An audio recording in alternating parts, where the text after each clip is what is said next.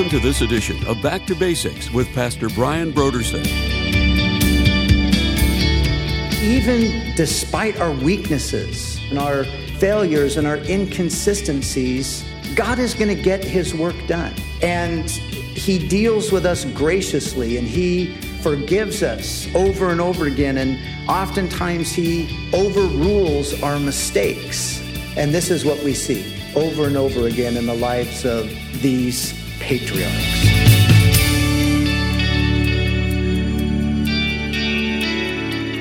Today on Back to Basics, Pastor Brian continues his study in the book of Genesis. Join us as Pastor Brian begins his teaching on Genesis chapters 27 through 28 in a message titled, The Folly of Self-Reliance.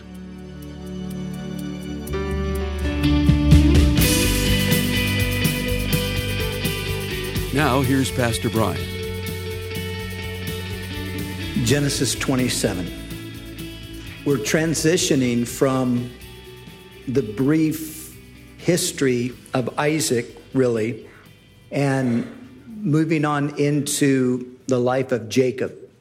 And, of course, we know God as the God of Abraham, Isaac, and Jacob. It was to these three men that the covenant blessing was given. Of course, it was given initially to Abraham when God called him out of his country in Ur of the Chaldees. And then it was passed from Abraham on to Isaac, and it will eventually pass on to Jacob. And we will see that tonight. But interestingly, we'll see that Isaac is strangely reluctant to pass the blessing on to Jacob. So let's look at the account. Genesis 27, verse 1. Now it came to pass when Isaac was old, and his eyes were so dim that he could not see, that he called Esau, his older son, and said to him, My son. And he answered, Here I am. Then he said, Behold, now I am old, and I do not know the day of my death. Now therefore, please take your weapons, your quiver, and your bow, and go out to the field and hunt game for me, and make me savory food such as I love, and bring it to me, that I may eat, that my soul may bless you before I die. Once again, we see in this history that we're looking at of the men that God used, we're seeing this mixture of human weakness and God's grace and mercy.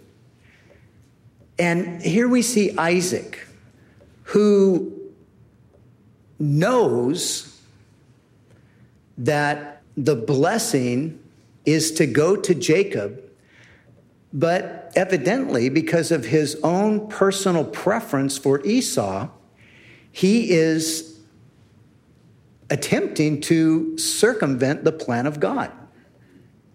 And he is prepared to pronounce that Abrahamic blessing over Esau. Now, it's almost absolutely certain that he knew that the blessing was to go to Jacob. You remember back when Rebekah was pregnant, and there was a war going on in her womb.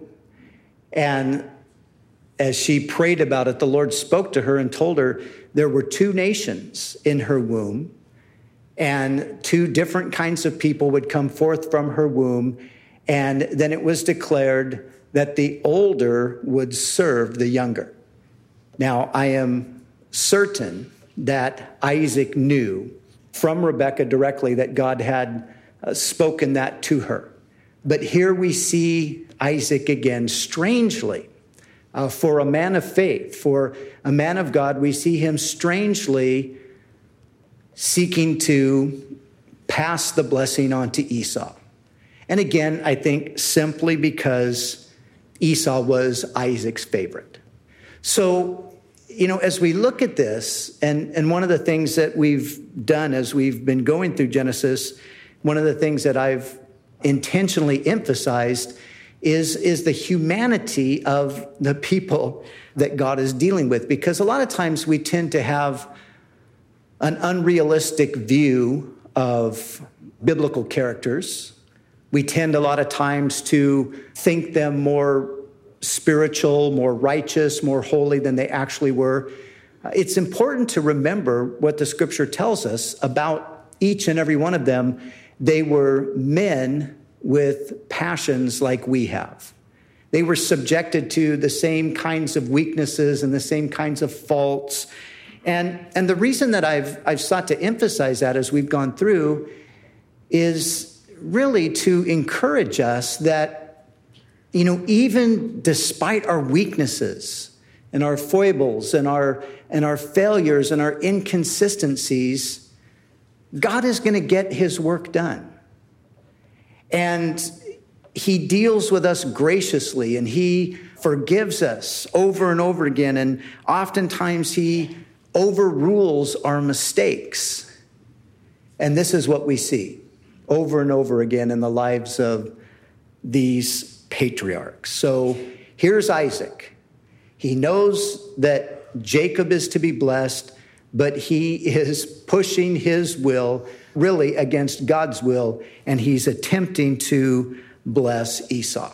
Now, Rebekah was listening when Isaac spoke to Esau, his son, and Esau went to the field to hunt game and bring it. So Rebekah spoke to Jacob, her son, saying, "Indeed, I heard your father speak to Esau, your brother, saying, 'Bring me game and make savory food for me, that I may eat it and bless you in the presence of the Lord before my death. Now, therefore, my son, obey my voice according to what I command you.'" Now, remember, Esau and Jacob are both full-grown adult men at this point. And here's Rebekah, interestingly, sort of ordering Jacob. And Jacob is unwisely, at this point, complying with Rebekah's wishes. "So go now to the flock and bring me from there 2 choice kids of the goats, and I will make savory food from them for your father, such as he loves. Then you shall take it to your father, that he may eat it, that he may bless you before his death."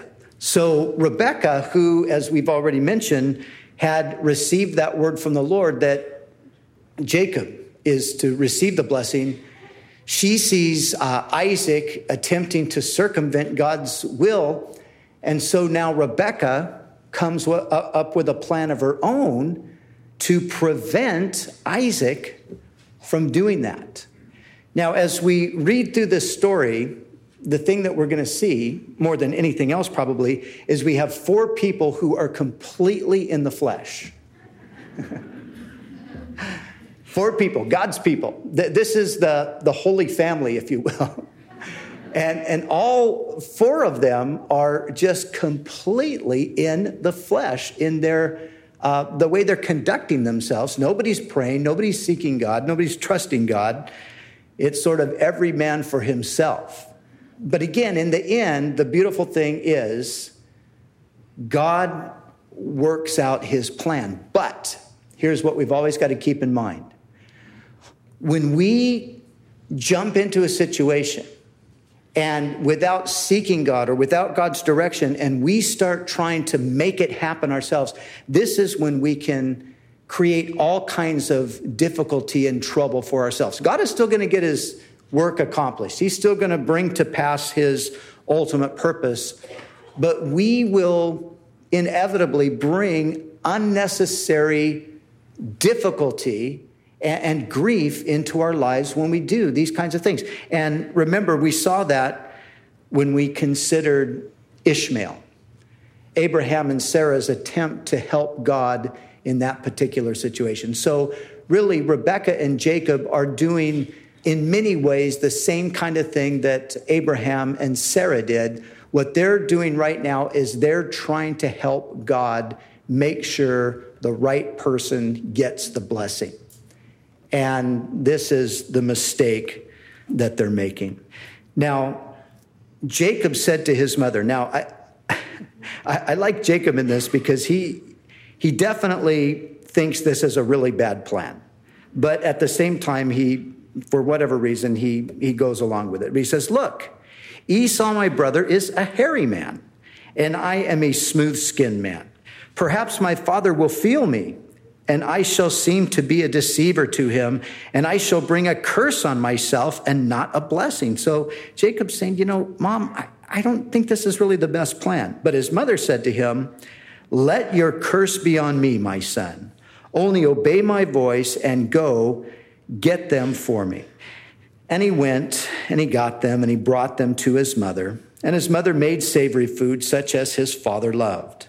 Then Rebekah took the choice clothes of her elder son, Esau, which were with her in the house, and put them on Jacob, her younger son. And she put the skins of the kids of the goats on his hands and on the smooth part of his neck. In my mind, I wonder, just what did this look like? How did they arrange this? And so she gave him the savory food and the bread which she had prepared into the hand of her son Jacob. So he went to his father and said, my father. And he said, here I am. Who are you, my son? Jacob said to his father, I am Esau, your firstborn. I have done just as you told me. Please arise, sit and eat of my game, that your soul may bless me. But Isaac said to his son, how is it that you have found it so quickly, my son? And listen to this. And he said, because the Lord your God brought it to me. So Jacob's fully sucked into it. Now he's lying and bringing the Lord into the situation. Then Isaac said to Jacob, just put yourself in this situation for a moment. Talk about suspense. Here's Jacob, and he's already afraid that he's going to be found out. But look what Isaac does. He says, please come near that I may feel you, my son, whether you are really my son Esau or not. So Jacob went near to Isaac, his father, and he felt him and said, listen to this, the voice is Jacob's voice, but the hands are the hands of Esau. And he did not recognize him because his hands were hairy like his brother Esau's hands. So he blessed him. Then he said, are you really my son Esau? He said, I am. He said, bring it near to me, and I will eat of my son's game so that my soul may bless you. So he brought it near to him, and he ate, and he brought him wine, and he drank. Now, here's kind of a sad thing. It seems that Isaac, really, at this stage, was so anxious for dinner. Every conceivable warning sign that was there, he just pushed it aside because I've got to get to that great meat that I love. Isn't that really what's going on here?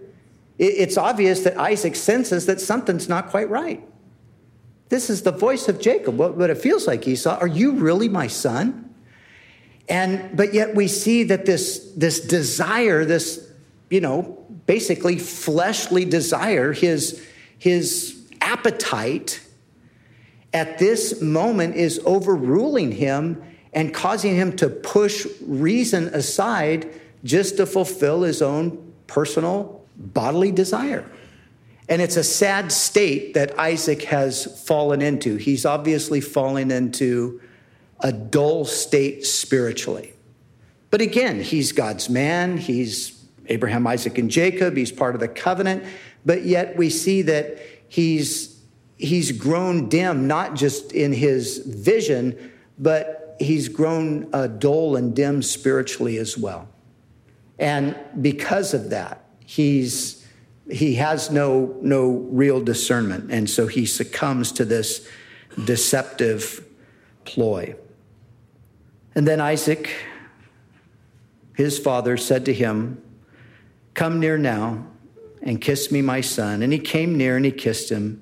And he smelled the smell of his clothing, and he blessed him and said, "Surely the smell of my son is like the smell of a field, which the Lord has blessed. Therefore may God give you of the dew of heaven, of the fatness of the earth, and plenty of grain and wine. Let people serve you and nations bow down to you. Be master over your brethren, and let your own mother's sons bow down to you. Cursed be everyone who curses you, and blessed be those who bless you." So Isaac pronounces the blessing. And now it happened as soon as Isaac had finished blessing Jacob, and Jacob had scarcely gone out from the presence of Isaac, his father, that Esau, his brother, came in from hunting. He also made savory food, and he brought it to his father, and he said to his father, "Let my father arise and eat of his son's game, that your soul may bless me." And Isaac, his father, said to him, "Who are you?" So he said, "I am your son, your firstborn Esau." Then Isaac trembled exceedingly and said, "Who? Where is the one who hunted game and brought it to me? I ate all of it before you came." And listen to this. "And I have blessed him, and indeed he shall be blessed." You see, this is where you see Isaac knew that Jacob was to receive the blessing. But he was intentionally trying to bless Esau because of his own preference. But now he says, "I blessed him, and indeed he shall be blessed." This cannot be undone. This cannot be reversed. This is basically this was God's doing. And Isaac is now acknowledging that. And so Esau, when he heard these words, he cried with an exceedingly great and bitter cry. And he said to his father, "Bless me also, O my father." But he said, "Your brother came with deceit and has taken away your blessing." And Esau said, "Is he not rightly named heel catcher? For he has supplanted me these 2 times. Listen to this. "He took away my birthright, and now he has taken away my blessing." But you see, look at Esau. Isaac did not take away his birthright, did he? Esau gave it away. Remember the story? Esau gave his birthright away for what? A bowl of stew. And as we pointed out before, the problem with Esau was he was just simply not interested in spiritual things. But now he realizes that in not having the spiritual blessing, he will receive less of the material blessing. And so all of this lamentation by Esau, it's not really any kind of grief over the fact that he's lost out spiritually. It's really over the fact that he's lost out materially. He's lost out politically in the sense that he's not going to have the place of power within the family. And when we come to the New Testament, the book of Hebrews tells us that Esau was essentially a profane person. And we talked about that before. He was a profane person in the sense that he just did not have any real interest in the things of the Spirit. Jacob, on the other hand, he has a deep interest in spiritual things. Jacob is not a perfect person by any stretch, and we see here that he goes into this whole thing of deception. But on the other hand, you have to commend Jacob in as much as he was longing for the spiritual blessing. That's what he wanted. And it's not to excuse the behavior of Jacob here. And we're going to see that Jacob's actions here will lead to a lot of difficulty down the road for him. But nevertheless, he retains that blessing. The blessing is not retracted because it was deceitfully received, but the blessing remains. And as we go on in the story, we'll see that God comes and he actually confirms that indeed Jacob is the blessed one. And so Isaac then said to Esau, "Indeed, I have made him your master." Verse 37.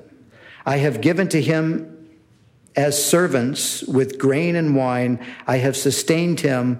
What shall I do now for you, my son?" And Esau said to his father, have you only one blessing, my father? Bless me also, O my father. And Esau lifted up his voice and wept. Then Isaac his father answered and said to him, behold, your dwelling shall be of the fatness of the earth, and of the dew of heaven from above. By your sword you shall live, and you shall serve your brother. And it shall come to pass, when you become restless, that you shall break his yoke from your neck. So, here's the beginning of trouble. So Esau hated Jacob because of the blessing with which his father had blessed him. And Esau said in his heart, the days of mourning for my father are at hand. Then I will kill my brother Jacob. So immediately, Jacob is going to begin to reap the consequences of his distrust in the Lord. And as he's attempted through deceit to help God fulfill his plan, there are going to be these consequences that are going to follow him now. When you look at Rebekah and Jacob, in one sense, it seemed like it was necessary to do what they did. And in another sense, they gained the desired result. But as we know in so many different ways, the end doesn't necessarily justify the means. They got the blessing, but they got it in the wrong way. And here's the thing that we need to realize ourselves, because in our lives personally, there are similar promises that God has made to us. Things that he will speak to us about our own lives personally, about his plan for our life, about the things that he wants to do with us and in us and through us and so forth. And quite often as we're traveling on that road of faith toward the fulfillment of those things, things will arise that seem to contradict everything that God has told us. Things will arise that seem to indicate that God's plan is going to somehow fail unless we come up with a way to, prevent that from happening.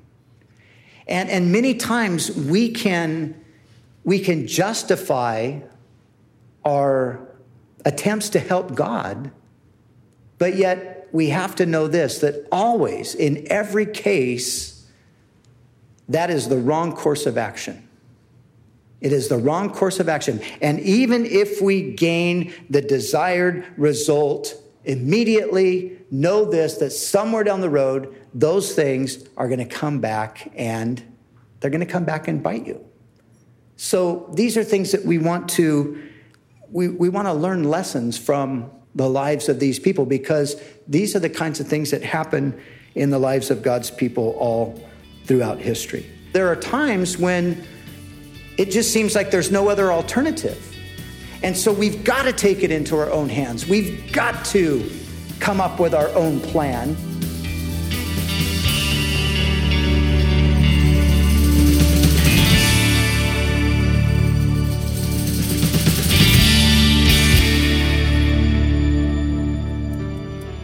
For the month of November, Back to Basics Radio is offering a book titled A Non-Anxious Presence, How a Changing and Complex World Will Create a Remnant of Renewed Christian Leaders by Mark Sayers. According to Sayers, we're living in between two eras, an era that is passing away and an era that is not fully formed. This has created a context of confusion, stemming from the influences of both the passing and forming eras. He calls this time the gray zone. It is a time in which we are living that has caused a cultural mood of anxiety, which has the ability to paralyze rather than prosper. We not only live in an anxiety-infected culture, but many have become anxious presence themselves. So in his book, A Non-Anxious Presence, Mark Sayers explains how to identify, navigate, and adapt to this gray zone phase of global culture. He argues that the only solution for an anxious presence is the presence of God Himself. This book will give you a personal awareness of the times in which we live and help you develop a non-anxious presence. So we encourage you to call us right now at 1-800-733-6443 or visit us online at backtobasicsradio.com. To order A Non-Anxious Presence, How a Changing and Complex World Will Create a Remnant of Renewed Christian Leaders by Mark Sayers. And when you give a gift to Back to Basics, we'll send you this book as our way to say thank you. We do appreciate your generous support of this ministry. We'd also like to remind you that all of our other resources are waiting for you at backtobasicsradio.com or by calling our request line at 1-800-733-6443. That's 1-800-733-6443. Our desire is to encourage you in your daily walk with God. We'll continue tomorrow with more valuable insights from Pastor Brian as we study together in the book of Genesis.